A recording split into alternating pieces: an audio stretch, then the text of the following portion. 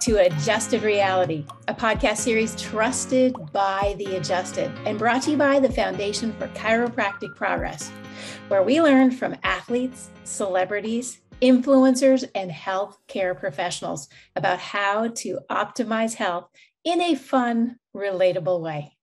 Join me, Dr. Sherry McAllister, as I speak to Dr. Chris Niebauer about overcoming left brain laziness with logic, fun, and awareness. Adjusted Reality audience wanted more, so we brought him back. Dr. Niebauer, as many of you will recall, was in season 2, where he talked about the thinking mind, modern philosophy, and how imbalances within your brain or a thinking mind affect your body. As a reminder, he is also the author of No Self, No Problem, How Neuropsychology is Catching Up to Buddhism. In his groundbreaking book, Niebauer writes that our sense of self, or what we commonly refer to as the ego, is an illusion created entirely by the left side of the brain. What makes this book unique is that Niebauer offers a series of exercises to allow the reader to experience this truth for themselves, as well as an additional tools and practices to use after reading the book, all of which are designed to change the way we experience the world in a way that is based on being rather than thinking. I want to welcome you back, Dr. Niebauer. Oh, thanks. It's great to be here, Sherry. Well, it's an exciting journey, and I know there's something very exciting coming out, and it is a new companion book, No Self, No Problem companion workbook coming soon. Is that correct? I don't have the exact date yet. Hopefully it will be sometime this year for the year end. And really, it was a response to readers. They really enjoyed the exercises. The idea of going too deep into philosophy, and people enjoy that. But it seemed like the exercises were the transformative element of the book. And so we really listened to that. We listened to feedback we got from readers. And so we put together this companion workbook, which is really, it has a little philosophy here and there, but it really is exercises for experiential transformation. So that's, it's, in fact, I think it can come out really early in the book and say, do not memorize this. This is not for, I'm not going to test you on any of this. Well, it's really exciting to hear that you're listening to your readers. We're listening to our listeners because they too wanted more. And that's the exciting part, and why we're so willing to be groundbreakers here together is get what they need, and hopefully they need what they get. And that's the next part of being able to offer these types of exercises for the listener and the reader. Now let's start with the basics. Let's go back just a few moments. What are the functions of your left and your right brain to refresh their memories? That is such a really great question. It's probably one of the most popular questions I get because I am a left-right brain researcher. And just to kind of step back a little bit, people have been asking that question really for thousands of years. I mean, you can go back, 2,000 years ago, and there have been speculations on how the left and right sides of the brain differ. And they were actually pretty decent speculations. I'm not sure how they got it right without any computers, without any lab equipment, and minimum surgical techniques. But we've really made maybe the most progress in the last 50 years. And there are just so many thousands of articles that look at how the left and right sides of the brain differ. And there's been so many different theories. And there's almost been this kind of competition, like who can come up with a grand theory that puts it all together. And we really don't have that yet. And so the most classic way that is held up, and it's accurate, but it's the kind of thing I would give to maybe my intro to psych students, is that the left brain is language and the right brain is about space, emotion, humor, sarcasm, metaphor. But then you say, okay, well, what's behind that? What's driving it? And so I'll give you my version of this. because that's evolved through the years. In fact, I think I may have changed it since I was on your podcast last time. I don't think I was even thinking this way. So I've even evolved in a short time. And putting all the data together, all the research, to me, the most practical way of looking at how the left and right sides of the brain differ, because most people aren't left-right brain researchers. What they want is, tell me how the left and right sides of the brain differ in terms of my practical experience, in terms of my day-to-day experience as a human being. How's this, give me something that I can use, not just philosophy and science that, takes up a bunch of textbooks. And what I've come up with is that the left side of the brain is very, very serious, and the right side of the brain is very playful. That's taking a lot of different research into account, but I found that it actually is very relatable to people. And there's a balance in life where seriousness isn't all bad. I just was talking, had people at a conference, and there's a certain element of seriousness that really helped the conversation. But at the same time, to be overly serious all the time is probably one of the biggest triggers for stress. And it's a big trigger for the stress response in the body. It's particularly when we take thoughts serious. And so we have the right brain that balances that out. And the right brain is much more childlike, much more playful. And that's why it tends to be responsible for humor and music and things that we play. It's always interesting that we play music, but you go to work. And so, so for many of us, we take work very serious. And I'm not saying that's bad, but like you pointed out so nicely, everything is about balance. Everything is about harmony and finding an integration. So we have our human experience, we have our time of play, and that seems to initiate that rest and digest parasympathetic system in our body, which is so necessary for so many of us. And the other system, which is taking everything very seriously, that seems to get the sympathetic system going, which so many of us have overactive, almost continuously running sympathetic nervous system activity. That's why it's so hard for us to have fun anymore and relax and enjoy life. And so when we look at that way, when we look at that definition of the left and right sides of the brain, the real balance is finding the time of play, because we're already very serious as a culture. We're very, we put things in writing. And again, so all of these things are characteristic of the left brain. And it's to be serious. So I did quite a bit of investigation in it. What does it mean to even be serious? And to be serious, the best thing I could come up with is to be literal. And so, you go to work and you say, well, we have to take work seriously. What does that mean? It means that you take it literally. You take it at its surface level. This paperwork has a date, and it must be, it has to be in by this date. And again, that's not a bad thing. It's fine. But there's also a playful side to it. And I could see this in my classes when I would joke about, some people would really believe that it's Wednesday today. And that's a great organizational tool. If we were able to meet online because you said, let's meet on Wednesday. And so it works. But then when you take that really seriously and you really buy into these categories that the left brain has created, like it's Wednesday and it's 2:00 and then we end up living a life of deadlines. And this needs to be done, by this day. And it's interesting because not all cultures in the world are like that. I mentioned particularly people, and from the first book, I mentioned the Piraha culture in the Amazon, and they have no numbers. They have no numbers in their world. And so it would be meaningless to say 2:00 or to say, the 17th of May.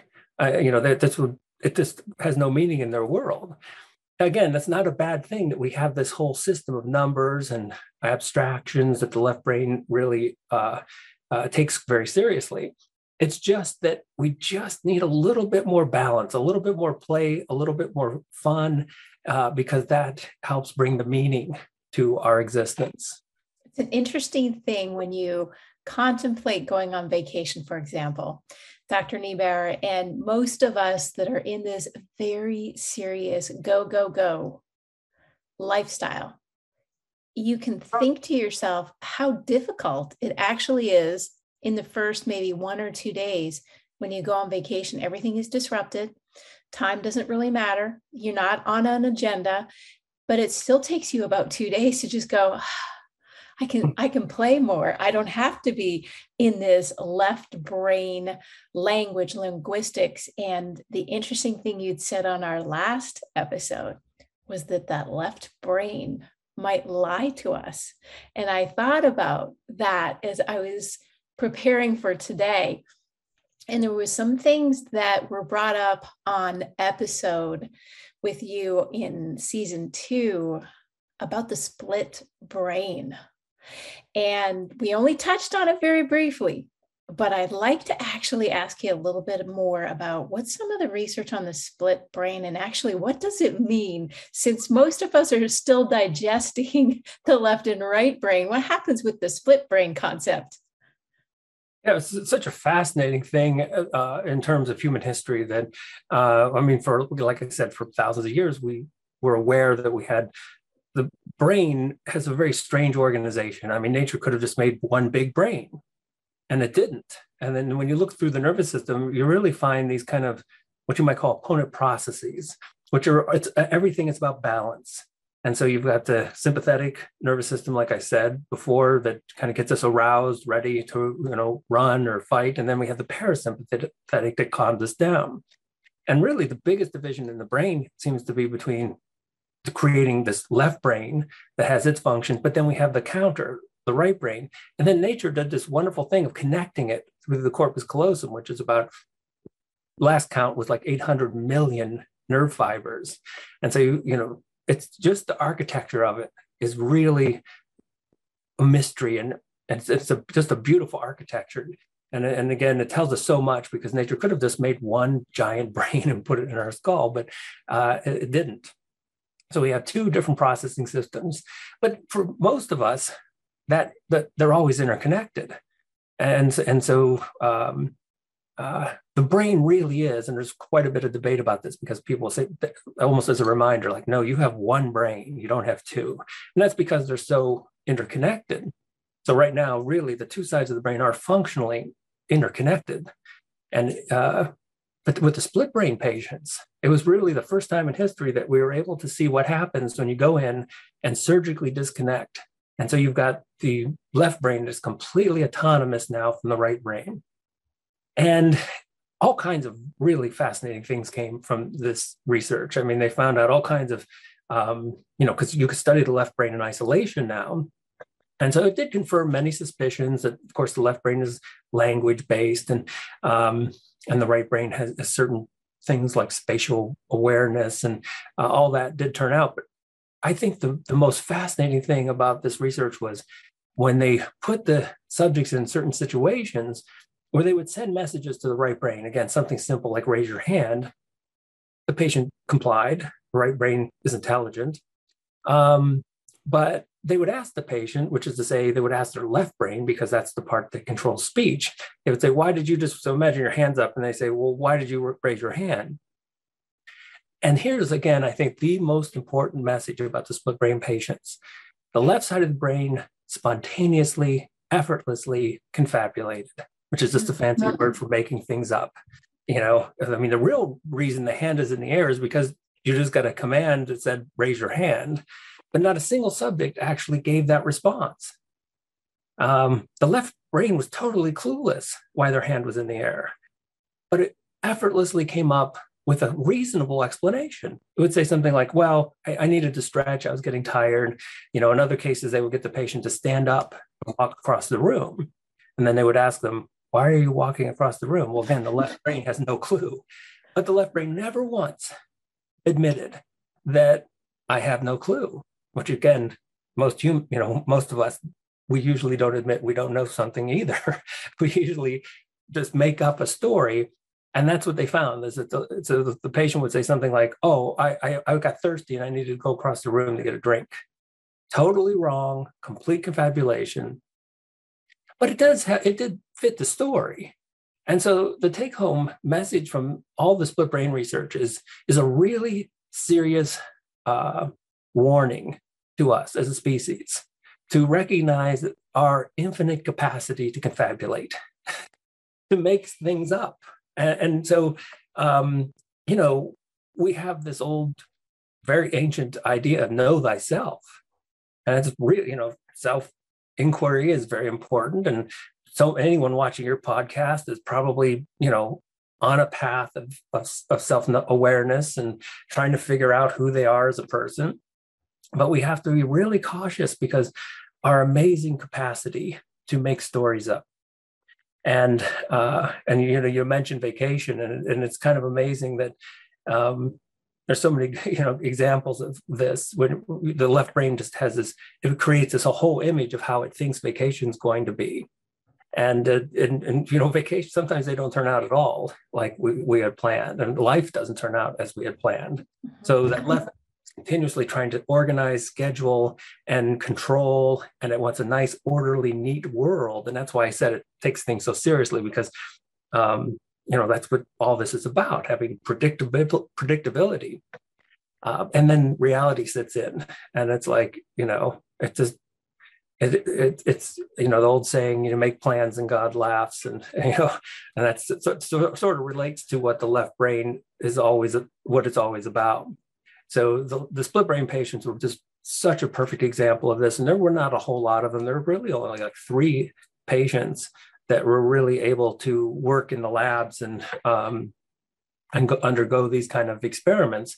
But they showed us that the left brain has this incredible storytelling capacity. It creates myths. It wants to provide an explanation, and it doesn't seem to have the capacity to just say, I don't know. Right. I like how you brought in the adjusted portion, because as we sit here on adjusted reality, we're trying to get you almost uncomfortable with understanding how the left and right brain work. And you're right, it could have been one unit.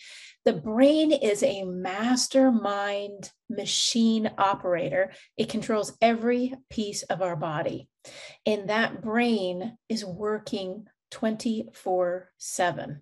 And the more we understand how it works, we almost flip the paradigm. The more we can actually control how and why it works. And that's something that's really very, very interesting, because we're literally changing how the body can respond. And most of you know, especially if you've had an injury and the body has to heal itself, and you're bringing yourself back into balance and creating a level of awareness on some muscles are going to be weaker after that injury. Others are going to be tighter because they had to work harder. This is very much the same bodily function for injury as we look at the brain and how the left relates to the right. And there's a sense of self there. Clearly, we talked about the ego, but tell us a little bit more. How does that sense of self play into all of this? Because we all have an idea of what we think we are, but how does it really work? Yeah, that's a great question. Well, again, if like you pointed out, humans, if you look at us philosophizing for so many thousands of years, and we did pick up some things about some insights about what it is to be human, but then neuroscience came along, and that really just kind of clued us in, like we would have never recognized that the left brain makes up stories, and if we didn't have the split brain patients. But that was a very difficult thing for us to take in. It's when I tell people, like, look, we confabulate and we make up our own, and then you finish it up with, and we believe these stories. Right. Yes. and half the time these stories are the things that cause us stress, and that leads us into one of the most stressful stories out there, and that's the story of the ego, the self. And of course, from an evolutionary perspective, having a sense of self probably was a huge advantage in terms of survival. But we're at a time where we live in such a different world. I don't have to deal with an ice age. And we get food through drive-through, not the way our ancestors did. So everything has changed in terms of the how the brain evolved and the problems that the brain evolved to solve. And we're living in a totally different world, and we need to recognize that, because so much of the mechanics of how the brain work are 100,000 years old, and so again, one of these tricks that the brain came up with for survival is this idea of itself. And it really does make a lot of sense, because when you look at, like, imagine you got the left brain and it's just an endless storyteller, and it's trying to interpret and figure out the world, and it just wants to come up with any explanation, even if it's wrong. Well, that's what the self is. It's just another one of these stories. It's an explanation. And it does make a whole lot of sense. And it's a very useful explanation. So, of course, the title of the book was No Self, No Problem. And the short version of that title is, so many of our problems are because we take the self seriously. And there's nothing wrong with the self. And again, it's a really useful idea. It helps if I go to a parking lot and I get into my car. If I just randomly got into cars, the whole structure of society might have some problems. So I have this idea of property and what is mine and pay my bills and all that. And so on that level, the self seems to work out and has a certain function to it. But like I was mentioning earlier, the left brain takes things seriously. And when we take the self seriously, that almost seems to be completely destined towards suffering. And if you look really in the last 20 years, if you want to say one thing that kind of captured our culture, because I was looking at comics and I was looking at politicians, and it's kind of remarkable that even 20 years ago, people used to kind of make fun of themselves. They used to have fun with their, they would self-mock, and they would, make jokes about themselves pretty commonly. And then all of a sudden, you see, we don't do that anymore. And I think that so we're taking the self really, really seriously, and that backfires, I think. That really is one of the things it was leading me to. You become very imbalanced when you take the self too seriously, because there is this notion that we need to have fun, we need to play. All work and no play makes Jack a dull boy. That was one of the paraphrased pieces that I grew up with, is you have to find the fun back in your life, and possibly do distance yourself from this left brain idea. And our opportunities become much more depressed when we are always so harsh with ourselves too. When you make a mistake and you have to admit it, you recognize there is an uncomfortable feeling about doing something that really is good for you to admit, I made a mistake, I need to correct that. And perhaps that's where the left and right brain really need to come into play and say, okay, you made a mistake, but let's have some fun with the mistake that you made. I mean, there's serious mistakes that, cannot be undone, but then there's just the little things in life, like you spill your coffee on your tie or down your dress and you have to go into a meeting. You can make fun of that, but you know what we end up doing? We get angry. We go to the bathroom. We try to take it out. We make it worse. We get into the meeting and now we have to make up a confabulated story of how, we opened the door and the lady hit her umbrella into your coffee, and you do these funny things to get out of the pain of just making fun of yourself. Yeah, it's a great point. And, you reminded me one of the first times I was teaching 20 some years ago, when I was kind of really into taking the self seriously. And it was my first day of class, and I had my drink, and I was so nervous, I actually spilled it completely down my shirt. And then because I was so into taking the self seriously, I was devastated. I just felt like this was the worst day. If the same thing happened to me right now, I would probably not stop laughing for I just think it would be like, and again, that is really the trick. It's okay to have the self, but and even one of the exercises in the companion workbook was because there's two different ways you can play with humor. there is kind of a dark side to humor, which is mean and nasty, and that's not what I'm talking about when I'm talking about having fun. There's also a very light side to humor, like you said, just if you spill something and then you just joke about it, and everyone starts laughing, and that's really what I'm talking about. And just a really simple practice, just every day, just find some little joke to make fun of yourself with, because, and you also mentioned this too, and I think it's a really important point. Forgiveness is a really important thing in the human experience. We're not very good at it. We don't have any classes on it. We have no training on forgiveness. We're just expected to do it. But the hardest person to forgive is ourselves.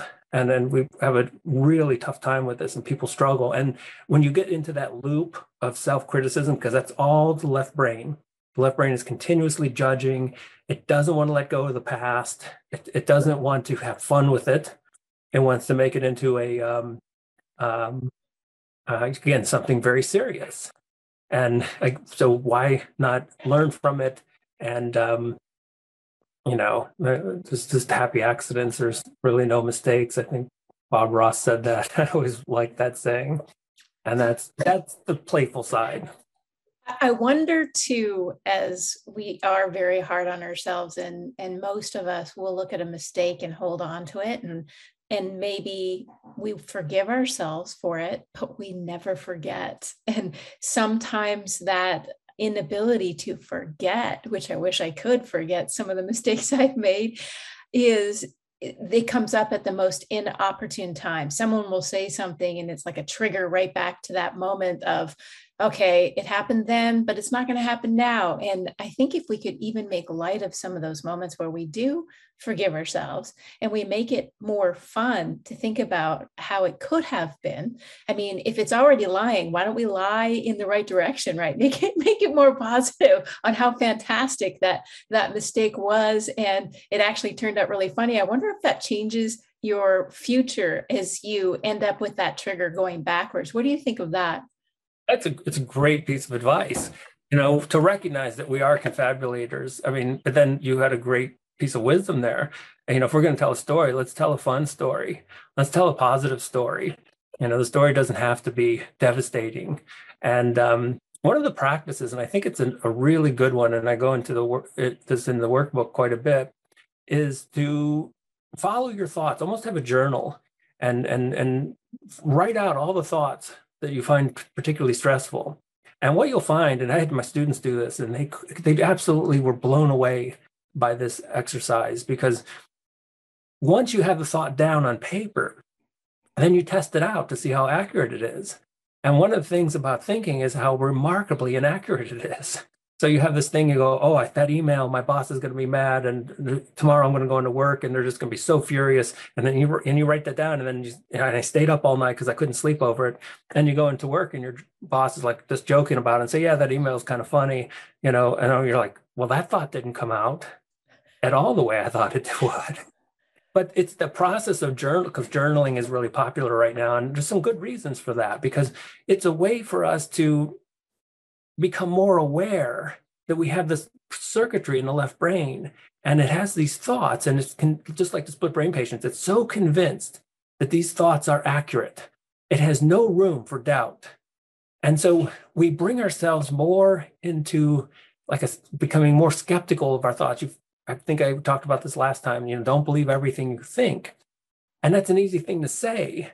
But in this exercise, you can actually start practicing the experience of looking at how many times. And so my students were looking and they're like, my thoughts are only right. And this is the most optimistic number. My thoughts are only correct about 50% of the time. And I had some of them who were even far less than 50% of the time. Some of them were like, most of the stuff I worry about never even happens. And so, but that's a neural program. It's hardwired in us to become convinced that this bad thing's going to happen. You have to remember, again, it's an old program. And to survive in that really different environment, we had to be kind of pessimistic. We had to think the worst case was what was going to happen. And that helped us to survive, but we don't need that program anymore. We're like walking around with a 100,000-year-old outdated thought program. And the way to get around that is write all these thoughts down and test for yourself to see how accurate each thought is. It's very good. It's very good advice. I think as you said at the very beginning, and we always begin with the end in mind, is the ability for us to evolve is to, in fact, solve. And when I think to what you're saying, it's almost like the left brain is pushing back to actually evolve. And you noted in your book too, this concept of left brain laziness. Tell me what's lazy about this left brain. Oh, yeah, there's so much I could go into, but confirmation bias is something that researchers discovered a long time ago about us humans. And it's just like in the same way when you write your thoughts down, you can become aware of this. So the mind simply, takes the path of least resistance, and it doesn't really want to investigate anything other than proving that it's right. And so when think about this and work on this, like next time you're testing an idea, so the left brain comes up with an idea, maybe it's something like, green tea is good for you. Well, how do you go about investigating that? And chances are you probably type in, is green tea good for you? Right. And you're going to find all the stuff that supports it. And so the problem with the left brain is that it doesn't really want to do the work to discover that it could be wrong. And so it takes this path. And again, that's why as human beings, we so rarely, so I always do this with exercise with my class. I say, when was the last time you told someone or admitted that you were wrong about something? And people are like, well, 2022 has been pretty clean. I made it so, I made it this far and I haven't been wrong. But of course, we're wrong all the time. But we're not self-aware of how often we're wrong because the left brain takes that, it sort of cheats. It's too lazy to really do a full kind of journalist adventure and take all sides into consideration. So you have to. Actually, there are a couple exercises in the new book where you go out and so you have some idea, but instead of going down that path of confirmation, you actually take some extra work, and the left brain doesn't want to do this because it is lazy, but you do a little extra work and investigate whether it could be wrong. And the stuff with the green tea, we can handle that, but remember, that left side also has the story of the ego, which is very sensitive. Particularly, it's sensitive to being wrong. And so once you get good at, these little things, then you move it up a little bit. And you say, well, was I wrong with that argument? I was with my significant other the other day and we were going at it, and then you say, well, let me consider for a moment. Let me just play devil's advocate. Maybe I could have been wrong. So you have to ease into it because the left brain is very defensive. All those ego defenses that Freud talked about, that's all what the left brain is conjured up to protect this very sensitive idea of the ego. And so it takes it's work, and I see where you're going now with our left brain being lazy, not willing to actually do the work. And it's interesting as we put it back to the body, knowing that the brain is the ultra machine and it takes care of what the body does. But the body also does things that are lazy. It tries really difficult pathways to avoid pain. And you see that when someone has had an injury, and oftentimes having to force someone to say, you have to move your leg. It has to go through the range of motion, and the brain automatically thinks, well, it was injured, it's going to be painful. And oftentimes it's just exactly what you need to do. And sometimes you actually need to get through that pain and recognize that it's not any worse than you not being able to move that leg, period. So let's work through it. Injury and balance is part of it, but you notice right away when your left brain is lying to you, there's a pit in your stomach where you feel bad when you're wrong. You feel bad when you've done something that perhaps wasn't in the best, and then you start making stories up in your head. Getting the body in balance and getting the brain in balance is critical. And I think that's one of the pieces that really engaged our audience on season 2 is we recognize now, as you just explained, that the left brain can be lazy on logic and doesn't want to go the extra step and perhaps just say, what is green tea? And then we can start walking through the factual research on whether or not it's good for you. And you also brought up the part about awareness and how that left brain, bringing it back to awareness, is so critical so that the right brain can actually be part of your daily life. And when your right brain is part of your daily life, well, I think you can have more fun. And so I'm going to end this episode with asking you, give us some exercise like I would when most chiropractors would, to engage the body to heal, to engage the body to be back in balance. So if the body needs exercise to get in balance, stretching and exercises, the brain does too. If we have heard Dr. Chris Niebauer talk about balance, I think what he's saying here is left and right need to be in balance. Talk to us about fun and what that left brain needs to explore in order for the right brain to be okay with having fun. Yeah, it's a great question. And one of the things I start off the new book with is a really important method, and it's just a method of taking small steps. And it's really practical because, if I just said, let's go run a marathon, you'd feel like a failure because most people couldn't do it. But if I said, let's walk around the block and then let's do a mile and let's do 2 miles, and that really holds for what we call attention. And so we all have this ability to, like, you wake up in the morning and now we're all confronted with so much social media, and it's like, well, what do I attend to? Where do I put my consciousness? And sometimes, again, because the mind is lazy, it just tends to whatever's the big, brightest, and then we get down that path. But we can start to learn to train our attention. And I think that's what meditation, mindfulness, all the yogas, you put it all together and say, these are all methods that are really training our attention. So when you're doing yoga, you're becoming more in your body. Body awareness. One of the things that goes over huge with my students is the body scanning. And it's so wonderful because they'll do, just a simple little meditation on body scanning, but they don't realize it necessarily, but they're training their attention. They're training their attention to be in the present moment, to become aware of their body, and to not think about the past and the future for a little bit. And that in itself is really very rewarding. But while you're making these choices, I found that some of them, maybe we've lost track about how obvious they are. So when you get up in the morning, like I go for a jog, and it's always this, what am I going to attend to? And I found so much help by particularly looking at comedians from like the 70s and 80s.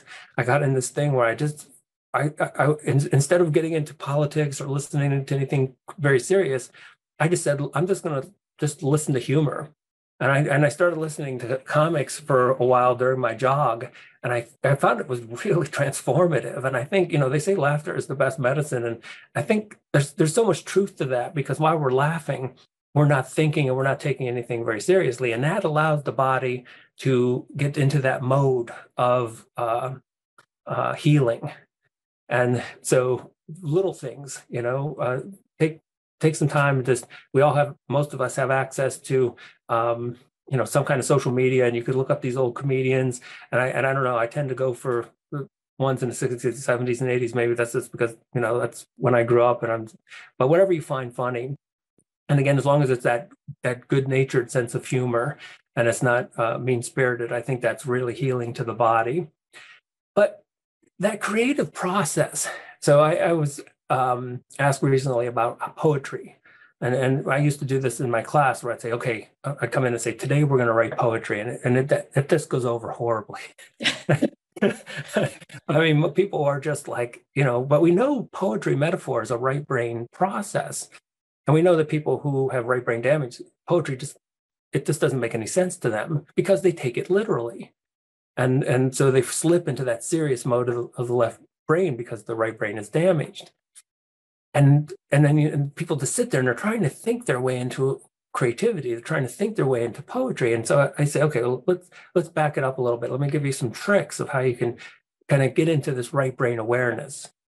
And so we'll do a little meditation on focusing on the gap between thinking.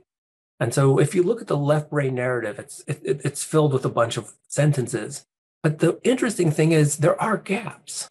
And there are these wonderful little empty spaces where we're not thinking at all. And I have the class focus on that and get a little bit better at focusing on those gaps, because that's where poetry comes in. When you stop thinking, all of a sudden that mysterious process of creativity takes over. And then all of a sudden, if you can slow the mind down a little bit, suddenly this weird poem or song or a piece of art just suddenly comes to your mind. And when no one knows where it comes from, well, it's coming from the right brain. And because the right brain can't use language the way the left brain is, the left brain is totally in the dark about where it came from because it can't articulate it. It can't explain, well, here's how I created this. But when we do that, and it takes a little bit of practice, but suddenly people will start writing poetry. And I think poetry is it's one of those things our culture has totally devalued. Again, it's a right brain task. So you can get into, the laughter, the poetry, and it's sort of it's almost like a thing that becomes kind of contagious. So in the same way that we've become completely dependent on the left brain because it's like it's snowballing mechanism. We got into it and then that created the imbalance. But the same thing can happen with the right brain. And it doesn't have to be, again, small little steps. If you do just a little bit, it will take on a momentum of its own. And another wonderful thing, doesn't work, not for everyone, but for so many of my students, music seems to be a wonderful way to get into the right brain. And a lot of people actually do listen to music. And the thing is, it's interesting. They'll go to work and they'll crank them, and they're totally right-brained. They're completely into the music, the rhythm, but the interesting thing is when they pull into the parking lot, it's like they shut that all down, and they say, well, "I was just zoned out," so that's the left brain coming back online, trivializing the right brain experience. And what I think is important is like you recognize, like, hey, my drive to work was all right brain fun. It was all right brain play. It was music. It was, and you're just I've seen people literally dancing in their car on the way to work. And then when they get to work, all that shuts down and then the seriousness takes over. So again, there's these paths and they don't have to be, all consuming. There's these little tricks you can do just a little bit every day. And I think you'll find yourself not taking yourself very seriously. It seems to all come together because the two sides of the brain become a little bit more balanced, and you start using the left brain more effectively. That to me was the strangest thing about all this. When I stopped relying completely on the left brain and I only used it when I thought it was necessary, suddenly it started working really well. And so when you bring the balance, you'll see that the left brain is a wonderful tool when it's used properly. I love it. And the best part is you're right. Do not let the left brain tell you when your right brain was working and it was enjoying and it was laughing and it was having fun, that was a bad thing. Don't let that lying left brain take over. And the balance is there. And there is no study that I'm aware of at this time that says laughing and movement and, having that dance on is a bad thing. I think it engages all of us. It makes our life so much more fun. And speaking of fun, it's always wonderful to have you on Adjusted Reality, Dr. Niebauer. I hope our audience gets to see that having more fun, enjoying life, it really does change the way your body feels, and it will change the way your mind works. So thank you so much for joining us today. It was a pleasure to have you. Thanks. It was great. I really enjoyed it. I want to thank you for tuning in to Adjusted Reality as we spoke to Dr. Chris Niebauer about the difference between our left and right brain, how our left brain can impact our sense of self, and ultimately how to overcome that left lying perception. Now, remember that right brain needs to find its place. We can do this by just a simple body scan throughout the day. Baby steps is what he was talking about. What does the body feel like? How about you write some poetry where we enter into a space of relaxation? Stop thinking and write just what comes to mind. Laughter. Find what makes you laugh and continue it throughout the day. Dance, smile, just enjoy your day. Let that right brain have some fun. And I think the balance of our lives will improve immensely. Remember, when we can train our brain, it will evolve. It will evolve in the way we want it to. A balanced body, a balanced mind, and a healthy, happy wellness program ahead for all of us. This podcast was brought to you by the Foundation for Chiropractic Progress. As a special gift for listening today, visit f4cp.org/health to get a copy of our Mind, Body, Spirit ebook, which focuses on the many ways to optimize your health and the ones you love without the use of drugs or surgery. Don't forget to subscribe, share the podcast with family and friends, rate and review. If you're feeling so inspired to learn more about chiropractic or to find a doctor of chiropractic near you, visit f4cp.org/find-a-doctor. We appreciate your support and look forward to checking in with you again soon.